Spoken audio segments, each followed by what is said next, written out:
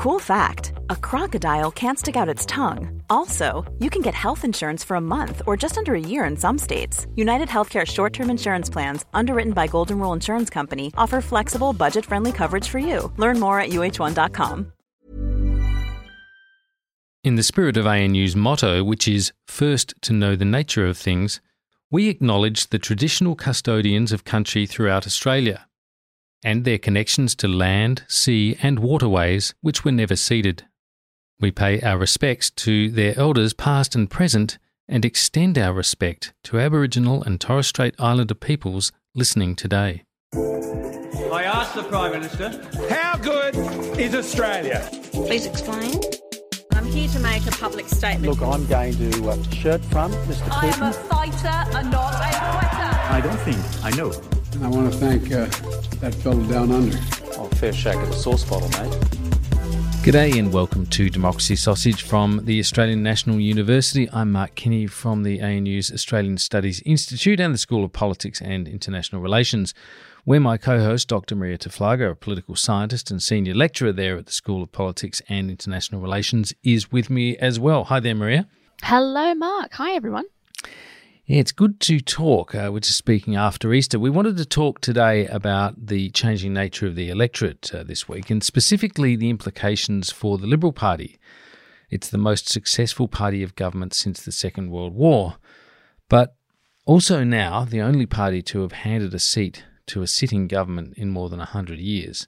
Around the country, it is out of office, and to a large extent it seems out of step. It clings on in Tasmania, of course, but even there its federal leadership is at odds with with prominent Liberals in that state, including the former and current Premier, and also one of its most outspoken federal members, Bridget Archer in Bass, who seems to have some very serious differences with the leadership.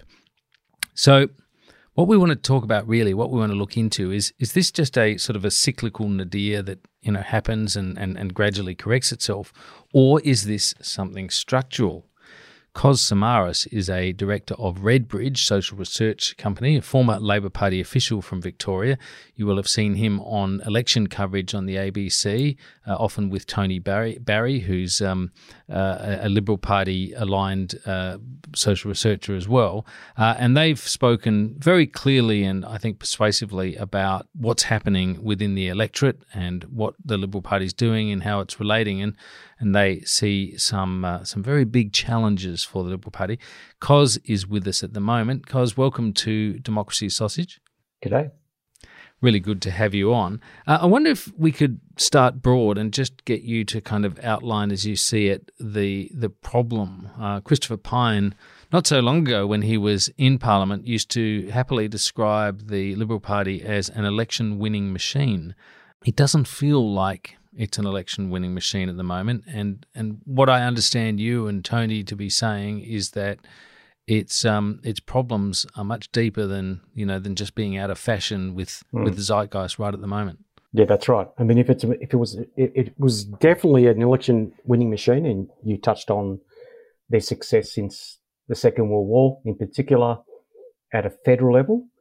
However, if we use the analogy of a machine, they're really efficient fuel that they've been using to win those elections have been baby boomers and older Australians. And we do know through not just our research, but a lot of the sort of post-election analysis that have been compiled, the coalition now secures around 55% of those individuals. In other words, it is their main, electoral Praetorian Guard. It then drops off a cliff. And this is where they're getting into trouble, and where I think this is not a cyclical problem, but an intergenerational demographic problem they're facing. Yeah, I've seen it described as their problem is, I always like this when I read this, quite interesting. The problem is with professionals, young people, women, migrants and diverse communities, millennials. It pretty much sweeps up, most of the electorate. Yeah, most people living in our large capital cities in particular. And they've missed this emergence of not just the millennials and Generation Z, that is people under the age of 40, moving onto the sort of electoral landscape by enrolling to vote. They have also done a pretty poor job at appealing and connecting with two of the fastest growing diverse communities in this country, which are Chinese Australian and Indian Australians. And that's I think their relationship with the Chinese Australian community in particular is now beginning to cost them significant number of seats in Sydney and Melbourne. And then, of course, the third component to that is the fastest growing workforce type, which is usually tertiary educated women in particular, working in the health sector and services and so on, the public sector. They have done a fairly poor job at talking to that constituency as well, which is effectively the new middle class in our large capital cities. Yeah, it was interesting that was a kind of a bit of a feature of the recent New South Wales election, the role of professional women, which includes, of course, nurses and caregivers in a number of areas. And I understand you've looked at that in your research also, because when the previous Liberal government was talking about efficiencies and so forth, this was read by large swathes of people, significant numbers of nurses and others working in the health and care sector, as being a message that they were going to have their wages frozen. Yeah, that's right. And, the New South Wales, the former New South Wales coalition government embarked on I would say, an engagement with that part of the community that was going to cost them. And we saw that at the recent state election. Most of the seats they lost to the Labor Party or had very significant swings against have a disproportionate number of these types of workers living in them. And I say this to people all the time, that this, again, they're middle class, that they're not on huge, incomes. They've got a progressive tinge to them, and they live in marginal seats, particularly in our large capital cities. And alienating them is not exactly the best approach to remedying some of these problems the Liberal Party is facing in our large cities. Guys, I'm kind of interested to know whether or not these voters are sort of old Liberal Party voters that have switched, or if they're basically failing to convert into coalition voters as they age and acquire assets or don't acquire them. Yeah, that's right. So the evidence to date suggests that they never were Liberal voters. So I know sometimes some Liberal commentators or politicians would say through the media that, we need to find a way to reconnect with them. My argument is they've never been connected with them. And we do know that. So there's work that the ANU has done and other organisations, including ourselves, as in assessing our surveys over a long period of time. Millennials are not getting any more conservative as they get older. The coalition gets about 1 in 5 of those voters across the country. It's a lot lower in our capital cities, and it's demonstrably lower in cities like Melbourne and Adelaide. So, and then the problem is compounded by Gen Z, which is that younger cohorts between 18 and 24 years of age. In Melbourne, it's down to below 10% support for the coalition. And again, if they follow the millennial pattern and don't become more conservative as they get older, then that's going to be a severe problem. Back to your point, what's keeping them progressive or left of centre voters? It's an open book, that one. It could be that they are the first generation that's grown up with, information at their fingertips, whether it's lack of an ability to own property, or whether they are because they are disproportionately represented in our renter cohort, and this country's property market has not been kind to them. So I think there's a number of factors at play here, not just one. Yeah, it's really fascinating that whole question, isn't it? Because it is premised on this idea that on the evidence, as you say, you uncover that these groups, millennials, are not becoming more conservative as they get older, and that's been a kind of an assumed trajectory in our politics for many generations, and I suppose it begs the question: why is that the case, or why was that the case? The explanation is often given that people, as they acquire property, acquire interests, have things to protect. They develop a more proprietorial sense around their understanding of what government should be prioritising around, policy and philosophy and so forth, because they own property, they own wealth, they have as it were, skin in the game. Whereas millennials, as you were just touching on then, because in many cases aren't acquiring that wealth in that same pattern as was the case for their parents and the generation before that. Yeah, that's right. And it extends beyond just their ability to access the property market. I think it also touches on practically everything that they've had to experience as adults. That is very different, starkly different to baby boomers, for example. So they've had, they're probably the first generation since the Second World War to experience a decline in, I wouldn't say living standards, because they're relatively okay comparatively speaking to the rest of the world, but when you compare the lifestyles of millennials to baby boomers, it's drastically different. Even to the point where they are now spending more of their incomes taking care of older Australians, for example. So they're paying a larger price in our society than generations that have come before them, and I think they're acutely aware of that. Maria?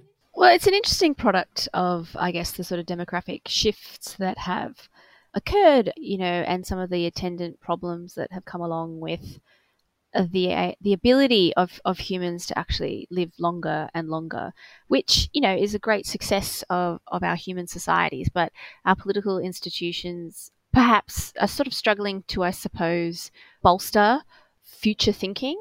If you think about it, in the past, the way we used to do this is simply through attrition, right? People just simply died. And that is no longer the case. And as I said, that's a good thing. That's a really big success in our society. But it is one of the things that will only become more complicated as we increasingly age, because there's a whole series of expectations around the social safety net that was sort of established at a time when people didn't expect people to simply live this long. And that's sort of the conversation that drives that intergenerational report, right? Those reports. But there's a real disconnect, I suppose, between needing to provide dignity and good life experiences and for everyone to be included, but also to have the political system be responsive enough to the needs of future generations rather than the interests of those living just now, given the kinds of existential problems that we face in relation to the climate, and also more materialistic concerns that we face right now, like feeding and clothing people properly. Maria, I'm really interested in this though, because you make excellent points there, and it makes me think about this generation, millennials in particular, and the generations since, that are the first generations that have grown up in this kind of neoliberal consensus where everything has, so many things have been privatized, much has been about markets. They've come out of university, if they've been lucky enough to go to university, carrying significant debts. The wealth of the generation ahead of them, the baby boomers, has been consolidating through that period with multiple properties and the like in many cases, strong superannuation and everything else. And so there's a real talk about disconnect. There's a disconnect between the values that are being spruiked as essentially the benefits of this neoliberal revolution that's occurred really since the kind of mid-80s onwards, and their actual expectations of getting a piece of it. Yeah, I think there is a dimension to that. I mean, what I would sort of say is, I think it's actually kind of important to kind of recognize that baby boomers and to some degree Gen Xers grew up in a really unique time in human history. We had these two cataclysmic catastrophes where we basically eliminated 60 million people from the earth in catastrophic wars. And these were big enough shocks that people thought, you know what, maybe we should organize society a bit differently. Ergo, the welfare state. And baby boomers were a huge beneficiary of that, and their children, in large cases, Gen Xers. And, there are all kinds of problems to some degree with the welfare state. I'm not going to go into a big lecture about that, but not everything worked. And so we had this neoliberal sort of revolution, which I guess kind of returned us to a sort of more typical mean, at least reflecting industrial societies, right? Like if we think about pre-industrial societies, they were much more communitarian and had like different kinds of kinship networks and different kinds of expectations around what people owed to each other. And I think that's sort of what we're hitting now. And I think it's a big complex phenomena if you think about it, right? Like it's not just that, neoliberalism has produced a whole bunch of, just for example stakes, terrible privatizations which have essentially privatized monopolies that used to be government monopolies, or conclusively proven that it's really difficult to run a for-profit care sector in a way that actually cares adequately for people, right? So it's a lot of policy failures. Yes, there are a few. Yeah. And so but it's also, frankly, like, the behavioral economics revolution, revolutions in how we understand how the human brain works, like ideologies which sort of say, like liberalism, for example, individuals are rational, or rather that people are like competition and competition will solve all of our problems, right? Or people are inherently good or inherently bad or whatever. If I do this, if I give this stimulus, the average person will react in this way. That's just not how our brains work. People are actually a bit messier than that. The way that they think about their incentives is much more complicated than a simple cost-benefit analysis like a computer. People don't always want to inherently cooperate. It's kind of complicated as to why they will cooperate in certain situations and why they won't. And policy has to reflect that. That's kind of why some aspects of the welfare state didn't work, right? Because it didn't actually reflect what people are doing. And so there's a new opportunity in a new century for governments to kind of imagine what a new state looks like, what the good life looks like, particularly when ChatGPT and robots are coming for all of our jobs, most basically. So, what does all of this kind of look like? And the Liberal Party is dominated by, the Federal Liberal Party that is, by more conservative people whose mindset is not really attuned to this. And Gen Y, and I imagine to a degree Gen X and Gen Z kind of know that framework actually doesn't work. But no one really knows what the future really does look like. I think that's basically the problem. Yeah, and what we can say, though, is that it involves change, and conservative parties that exist to put sand in the gears of change, that exist to essentially resist change except in increments and where absolutely necessary, may find themselves ill-suited to that. I think we'll address that in just a moment. We'll come back and consider where the Liberal Party, how it positions itself in this changing world. I'm Sandra, and I'm just the professional your small business was looking for. But you didn't hire me because you didn't use LinkedIn Jobs. LinkedIn has professionals you can't find anywhere else, including those who aren't actively looking for a new job, but might be open to the perfect role. Like me. In a given month, over 70% of LinkedIn users don't visit other leading job sites. So if you're not looking on LinkedIn, you'll miss out on great candidates like Sandra. Start hiring professionals like a professional. Post your free job on linkedin.com/people today.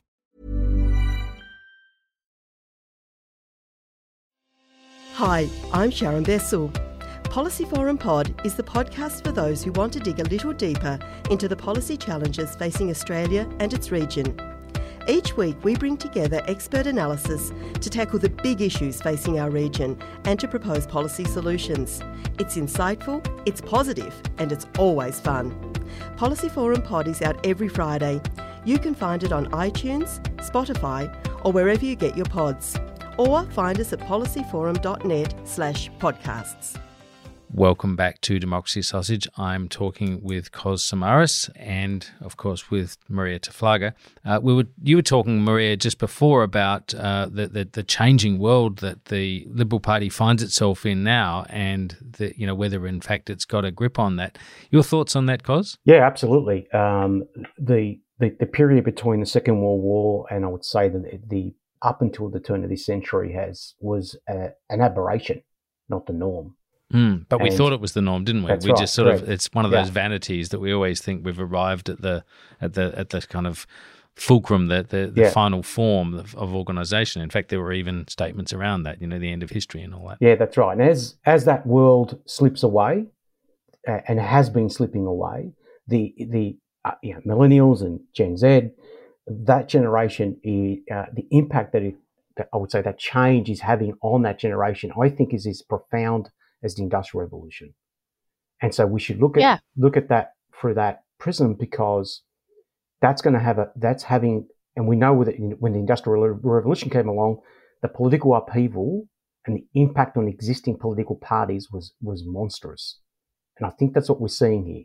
Yeah, it's really a really fascinating point, because I remember Lindsay Tanner, former Victorian federal Labor Member of Parliament, Minister, of course, Finance Minister in the Rudd government, and something of a thinker, and published a number of books in his time.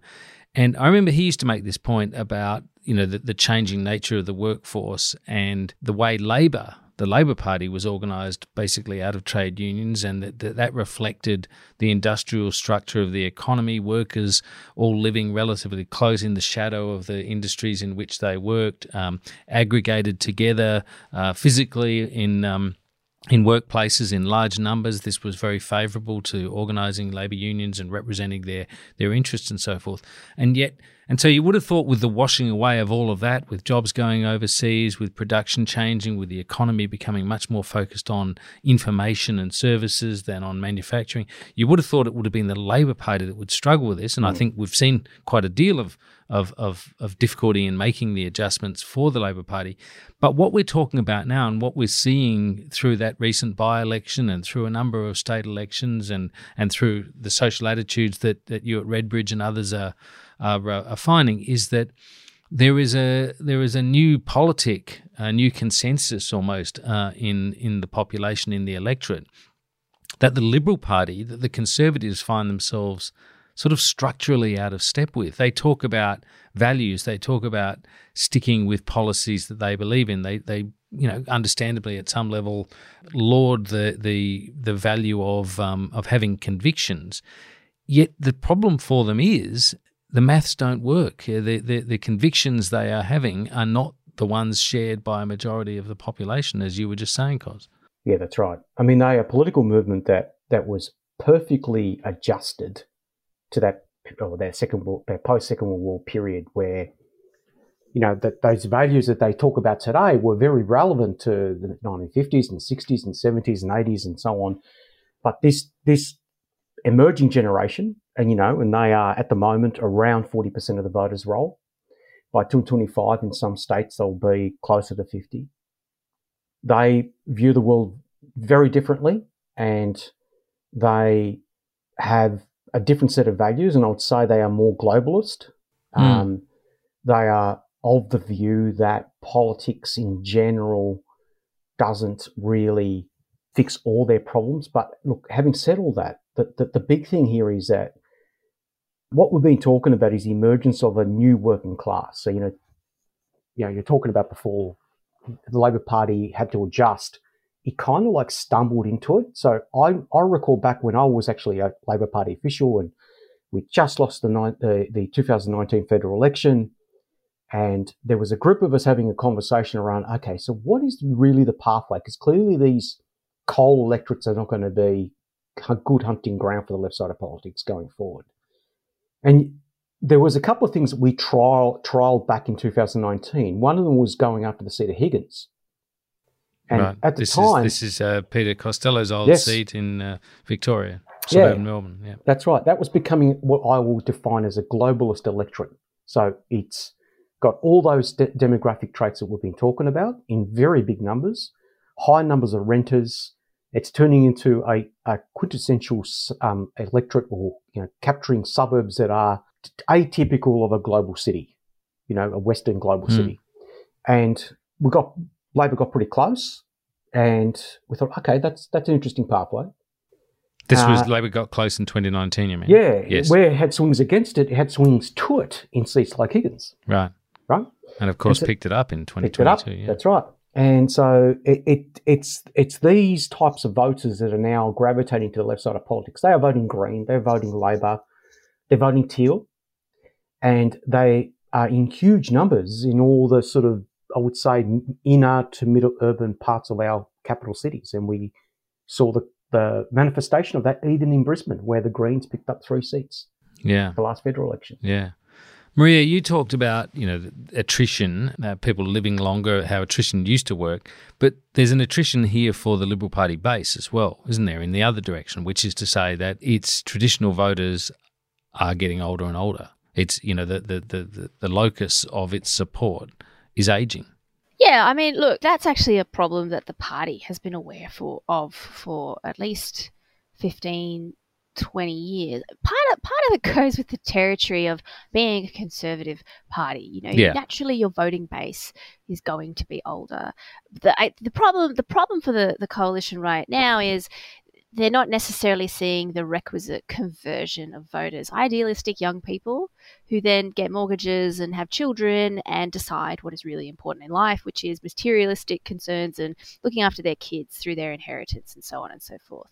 And so there's a few things that I think are kind of important to think about here. And one is the Liberal Party is in a lot of trouble federally right now, in large part because it's sort of become a regional party. It's pretty much dominated by the LNP, and it sort of reflects the politics of a sort of more conservative regional Australia, mineral resource kinds of economies. That's sort of the dominant grouping in the Liberal Party right now. Yeah, just for clarification, the LNP, the Liberal National Party, is the combined two parties in Queensland. So in all the other states, you've got the National Party and the Liberal Party as separate entities. In Queensland, Australia's most decentralised state, we have those parties operating, presenting to the electorate as one party, which they call the Liberal National Party, LNP. That's right. And I guess the other important thing to know about it is it's the only place in Australia where the National Party is actually the dominant party. Yes. Right? In everywhere else, the Liberal Party is the dominant member of that coalition. And the other thing that's interesting is that the LNP has basically really only managed to win one election since the mid-90s in Queensland at the state level. So, and part of that is to do with the fact that states provide services and so on. But the point of it is that the Liberal Party is an established political party with a national brand and national infrastructure, even if it is decaying and in it's got all kinds of problems, particularly related to what we call entryism, which is branch stacking, right? In essence, branch stacking, which is occurring amongst groups that traditionally were not recruited to join the Liberal Party. So sort of like religious evangelical groups, specific types of migrant cohorts. The Liberal Party didn't really do ethnic branch stacking for good sort of Protestant Anglo-Saxon reasons, even though it's been tried a few times, right? It just never really worked. But that is shaping and shifting the balance of that political party, right? And parties are essentially made up of people. People are adaptive. So it's nothing is stopping the Liberal Party from changing, except the people that are in it, who may be very happy with the direction that it's in. But Cos is right. Millennials see the world differently, and a lot of them might vote teal because they actually want to hold on to their money. They don't necessarily believe in a redistributive welfare state, but they are concerned about the environment. And the other thing that we sort of haven't really discussed is, inheritance. There's this big pool of money in the hands of baby boomers, baby boomers who've done really well in life. That money's going to go somewhere, and that will actually impact voting behavior. So you might not be able to necessarily accumulate wealth in the same kind of way, but you might inherit it, or your parents might help you buy a house. And so this is my way of saying that centre-right vision, which has always been important in any polity, that's still there. It's just not being channeled through a party as efficiently as it used to be. And so whether or not the Liberal Party recaptures that group of voters, in some ways it doesn't matter. Something will capture that group of voters. That group of voters aren't going to turn into Greens voters overnight.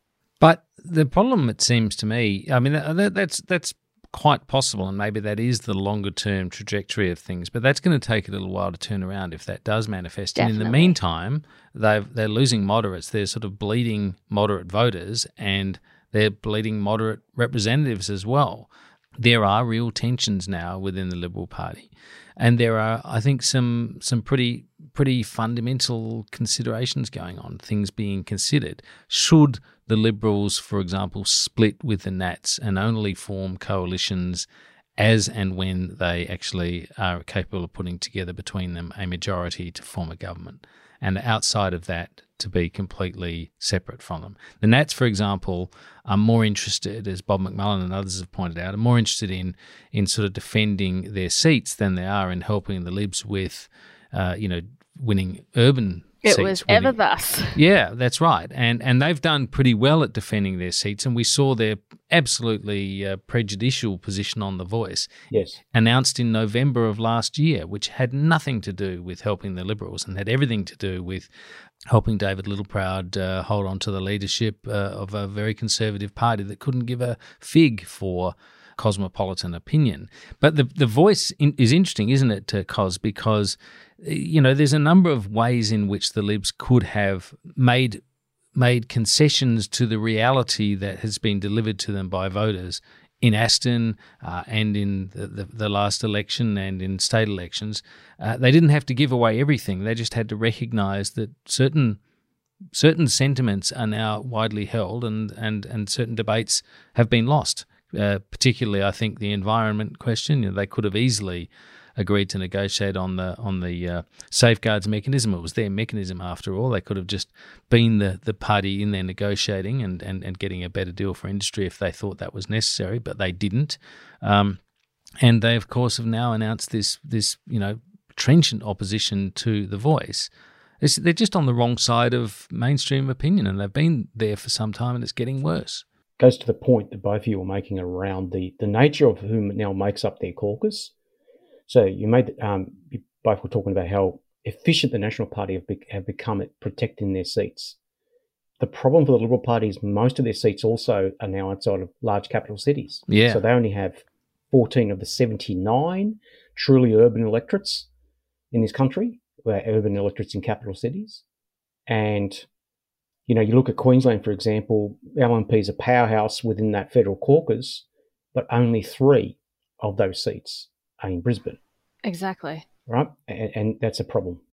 Interestingly, apparently Julian Leeser has just resigned from Cabinet. So from Shadow Cabinet, yeah. From the Shadow Cabinet, yes, my apologies, which sort of reflects that this is reverberating through the party, as we kind of speak. I mean, well, he's been put into an impossible position, really. I mean, he's been involved in the process of advising and consulting with First Nations people with those committees.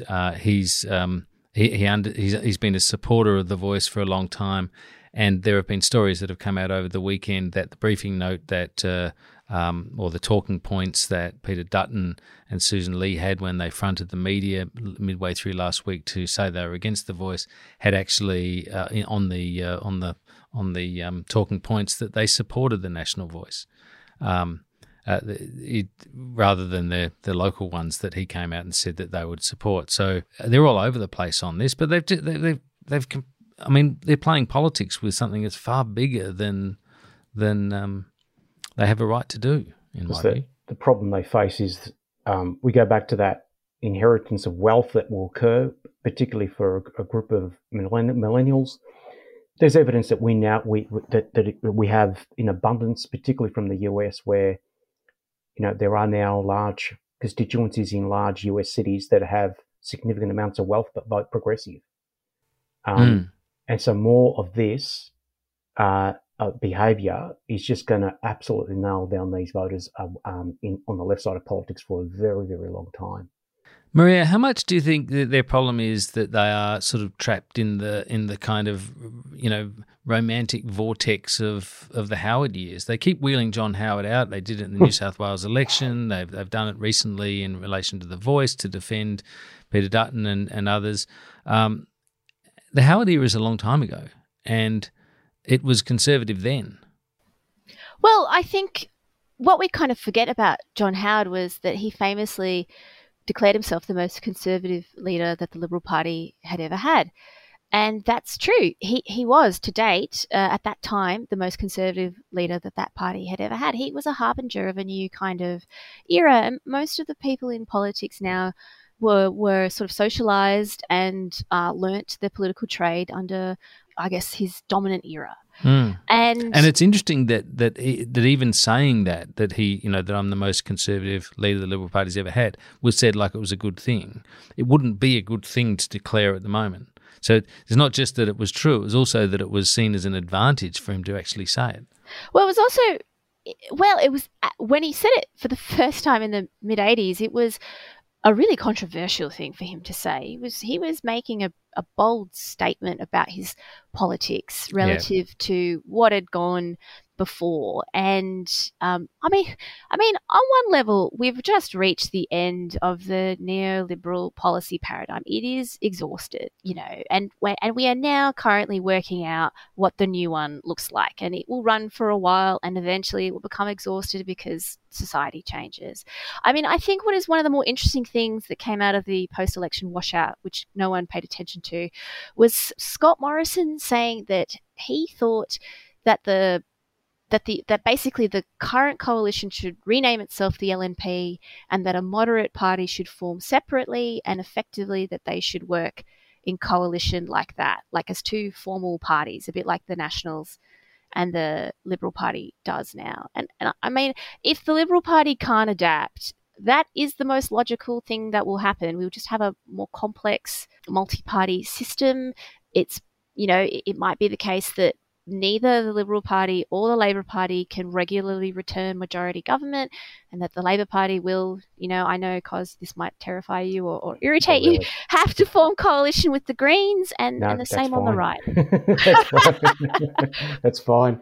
And that's really the reality. And we go back to that point around the impact that, the end of that paradigm. Planning for your next trip? Elevate your travel style with Quince. Quince has all the jet-setting essentials you'll want for your next getaway, like European linen, premium luggage options, buttery soft Italian leather bags, and so much more. And it's all priced at 50 to 80% less than similar brands. Plus, Quince only works with factories that use safe and ethical manufacturing practices. Pack your bags with high-quality essentials you'll be wearing for vacations to come with Quince. Go to quince.com/trip for free shipping and 365-day returns. That we've been discussing is going to have, which is akin to the Industrial Revolution. Yeah, you're going to have moderates split away from the coalition. You're going to have Labor increasingly relying on other left-wing and political parties to form coalition, and we are seeing that. The major party vote, no matter where we are, is on the slide, and there's a growing appetite for something different, and that we've not seen the end of it yet. Yes, but it will be interesting if we were talking before about wealth eventually transferring from this generation that holds it to its next generation, whether that changes things. And one wonders whether stability itself might become a commodity that someone is able to sell down the track once we go through a period where there is this kind of balkanization of the political parties. We get more of them, and a period of instability, and governments perhaps not serving out full terms because majorities disintegrate, and then the issue of who can actually put together a stable majority might become itself a new thing to market. Either way, the Liberal Party needs to be doing some real-time adjustment, or else it's going to be going out the back door. That seems to be what the numbers are suggesting. And the question is, it's not whether they cannot change, whether it cannot change, it's whether it will not change. Yep. And there's no evidence of that at the moment. That's right. And history will tell us that when political movements don't change with the times, the electorate will sort it out for them. Yeah, that's right. They'll do that work for them. Cos Samaras, it's been terrific talking to you this morning. Thanks for coming on Democracy Sausage. I hope we can talk to you again at some time. Absolutely. No problem. Thank you. Thanks, Maria. Always good to have your thoughts, of course. And that's Democracy Sausage for us for this week. Bye for now. Bye.